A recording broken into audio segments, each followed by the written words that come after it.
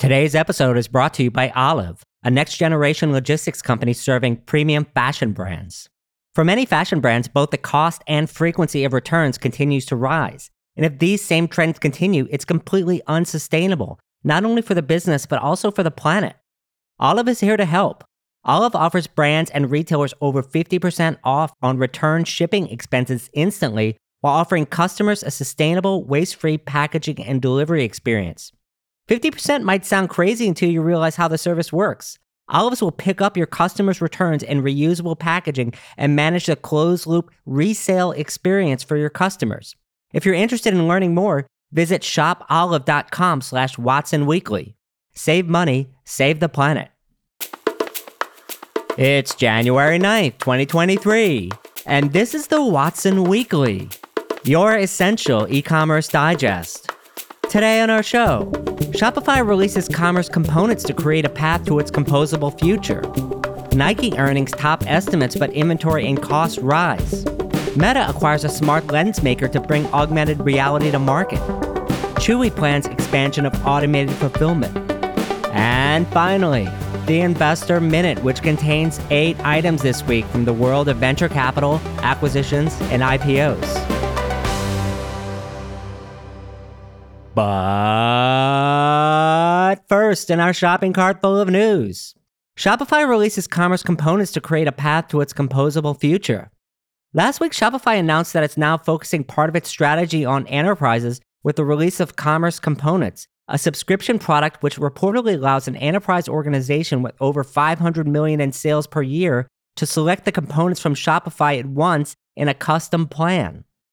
For the past 2 years, Shopify has been pursuing an everything, everywhere, all at once strategy, simple for entrepreneurs, configurable for growing stores, and Shopify Plus. It's, well, plus. I mean, it's more, but historically it's not been that much more than standard Shopify. When I ask why a company chose Plus, 9 out of 10 times the answer I get is dedicated account management. Shopify's Commerce Component slots in, well, somewhere in here, but it's designed for this audience above Shopify's Plus offering from what I can tell. A few takes. First, in true Shopify form, a lot of this is marketing, repackaging existing things Shopify has like hydrogen, and along with a new set of non-rate limited APIs.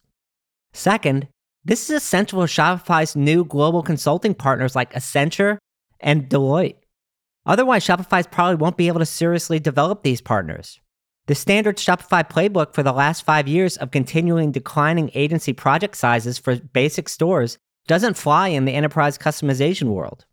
Third, the whole space is confusing in that cloud-based software is very difficult to understand from a marketing point of view. The difference between commerce tools, commerce components, headless, composable, and organizations like Mock is very difficult for the average person to grasp. Fourth, really I think this is about checkout. By far, Shopify's biggest advantage in this space is its checkout, which is world-class. And the company knows it given its focus on checkout in the press release itself.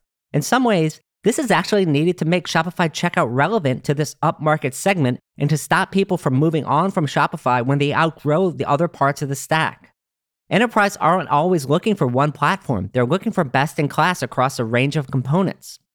This is needed in some respects to actually give Shopify its checkout a chance to run. Finally, one thing I've observed is that the high end of the enterprise world in the last year is the beginning of a consolidation around commerce tools in this segment in the composable commerce realm. Speaking of marketing, Commerce Tools' introduction of the Mock Alliance in 2020 continues to be one of the more brilliant marketing coups in the sector in recent memory. And while Commerce Tools is not the only company pushing this vision, this should be a big vote of confidence and validation for its approach. Last word in this. I don't think this is a big focus for Shopify yet. I really think the company has enough interest from large enterprise integrators that are asking for an answers to headless, and Toby and the developers at Shopify finally got fed up enough to offer them a first look at a solution. Beyond that, I think Shopify will keep most of its focus on entrepreneurs. Even so, this is an opening of a conversation with a world that Shopify is not familiar dealing with a go-to-market approach that is completely foreign to the organization. In this case, I think Shopify is not going to win any easy battles here and has a lot to prove to enterprise retailers that already have many options to choose from.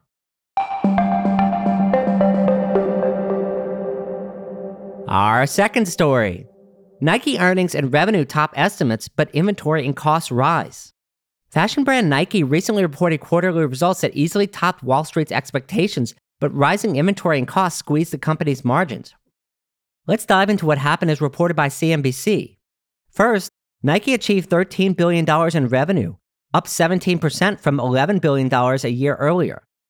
Nike's inventory levels were up 43% to $9.3 billion in the quarter compared to last year, and led to aggressive markdowns. That reduced Nike's gross margins to 43% from 46% a year ago. 2, the company's selling and administrative expenses increased 10% year over year to $4.1 billion. Nike direct sales were up 16% and digital sales were up 25%.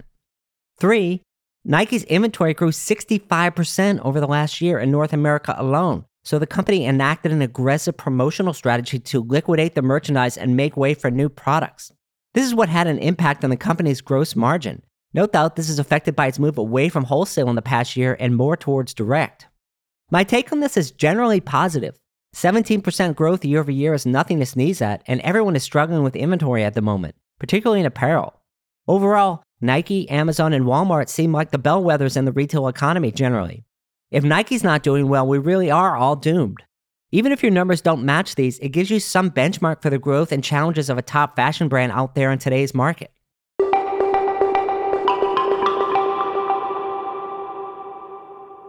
Our third story. Meta acquires a smart lensmaker to bring augmented reality to market. If there's one thing you can say about Mark Zuckerberg is that he has full control over Meta's destiny, and he is determined to go in this direction. He has just thrown more money into the metaverse with the acquisition of Lux Excel, a Netherlands-based company that specializes in 3D printing prescription lenses for smart glasses. For its part, Meta has been investing in both AR and VR, and this definitely fits into the former category. The company Lux Excel was founded in 2009 and has patented a lens with a transparent display technology to create augmented reality experiences on regular glasses. This is what I'm talking about, people. Who wants to wear a goofy headset? We would much rather be like Google Glass and the generation of glassholes who tried out this technology in 2013. Who even remembers these now? Meta's mortal enemy, Apple, is moving in the augmented reality space as well, but has its current mobile platform to defend. Having an existing platform to defend has its advantages in that you can leverage a user's existing investments to move into a new realm. But it has downsides too. Namely, if the old world is not helpful in the new one, you could end up creating something not as useful because you're afraid to take bigger risks. I'm not really worried about this with Apple, especially since it's proven it can innovate. Zuck definitely has conviction here as in investing like a venture capital firm. He's determined to not be like Microsoft, which missed a major internet platform shift. Meta has tried for years to create its own platform in different ways, and none of them have worked out. Who remembers the Facebook phone called the first? And our last story. Chewy plans expansion of automated fulfillment. An article in the Wall Street Journal discussed Chewy investing in at least 2 more automated fulfillment centers in 2023 to improve safety, margin, and capacity. Automated facilities are needed because of labor issues in the space. Not enough people want to work in a warehouse. Even if there were, you couldn't pay them enough over easier alternative careers. A few simple facts out there now that indicate this trend toward automation could be persistent. There are more jobs than people in America now and in the foreseeable future. It's not dropping rapidly across all sectors despite layoffs.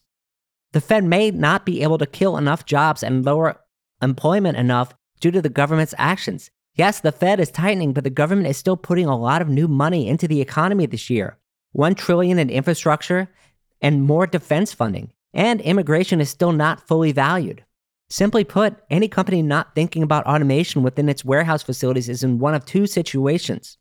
Either the company doesn't need automation because its volume is stable and not capacity constrained, or the company is likely losing margin first and later market share to its competitors and doesn't realize it. In other words, the company is leaving an opportunity on the table. How is it possible that a 3PL is losing market share? The 3PL business is highly fragmented and hundreds of providers are still in the, quote, dusty 4 walls and teams of muscle mode of fulfillment. Other facts are involved too, including that experience is necessary to implement automation successfully. Giving typewriters to 1,000 monkeys does not produce Shakespeare any more than RFID alone revolutionizes supply chains. It takes people and processes to make it all work. Not all 3PLs have this experience.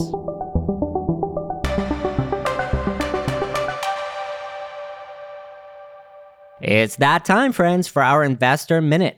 We have 8 items on the menu today. First, Amplio raised a $6 million seed round to help manufacturers source electronics components. The system both predicts and tracks electronic parts shortages. Not only this, but identifies alternative suppliers for the riskier parts of the supply chain. I like the narrow focus on a specific industry instead of problems. Second, Sephora selected 7 new beauty brands for its accelerator program. The beauty retailer started its accelerator program in 2016, and some of the latest cohort are brands like Range Beauty and Glosshood. If you're a startup and targeting beauty brands, it pays to look and see if a big retailer you're interested in selling to has a venture program. Other companies like Dick's Sporting Goods have one as well. Third, a new investment round gives sports retailer Fanatics a $31 billion valuation. Fanatics continues to defy general market and valuation trends with a $700 million fundraise led by Clear Lake Capital. I don't have much to say about Fanatics except reiterating my core belief: never bet against Michael Rubin. Fourth, Margo raised $20 million to fill excess capacity on commercial aircraft to speed up the middle mile. The company is challenging the idea that you need warehouses in multiple places throughout the company to offer 2-day shipping. Of course, the fact that this is using commercial aircraft means that the reliability could be affected, especially if airline travel continues its challenges. I should also note that Amazon is starting to sell excess capacity on its planes to other shippers too. Fifth, Pixel AI raised a £1 million seed round to automate visual image tagging for retailers. This startup was founded by a doctorate in AI and computer vision. Anyone with a very design-heavy catalog understands the problem with visual search. Tagging images properly is a key to discovery and has been the focus of AI from Google, which can plug into enterprise search platforms like Algolia or native visual search solutions like Sight. 6. WPP acquired Canadian commerce agency Diff to enhance its Shopify capabilities. Agency consolidation continues, particularly at the high end of the Shopify Plus agency partner space. You recently saw Accenture Song acquired Shopify agency The Stable, and now multinational agency WPP has acquired Div to bulk up its Shopify expertise. 7th, sports trading card platform Arena Club announced a $10 million Series A. There are a number of new sports card trading platforms, including digital ones, so I'm skeptical if this is a fertile area for VC investment in the short term, especially since it's a vertical area of investment for eBay. This one has the advantage of being promoted by Derek Jeter, but that doesn't guarantee success. And finally, brand licensing firm WHP Global invested $260 million into Express and acquired 7.4% of the firm. WHP Global, the firm that owns a controlling stake in Toys R Us, has invested in Express in order to expand the firm's product lines into new categories and geographies.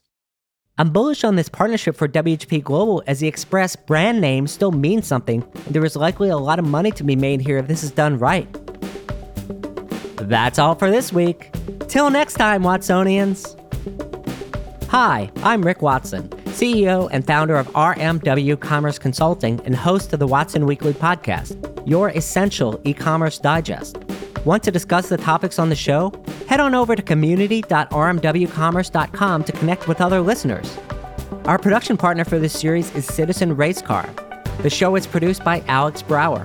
Production manager Gabriella Montequin. To hear new episodes of the show every Monday morning, subscribe now at rmwcommerce.com/WatsonWeekly and wherever you get your podcasts.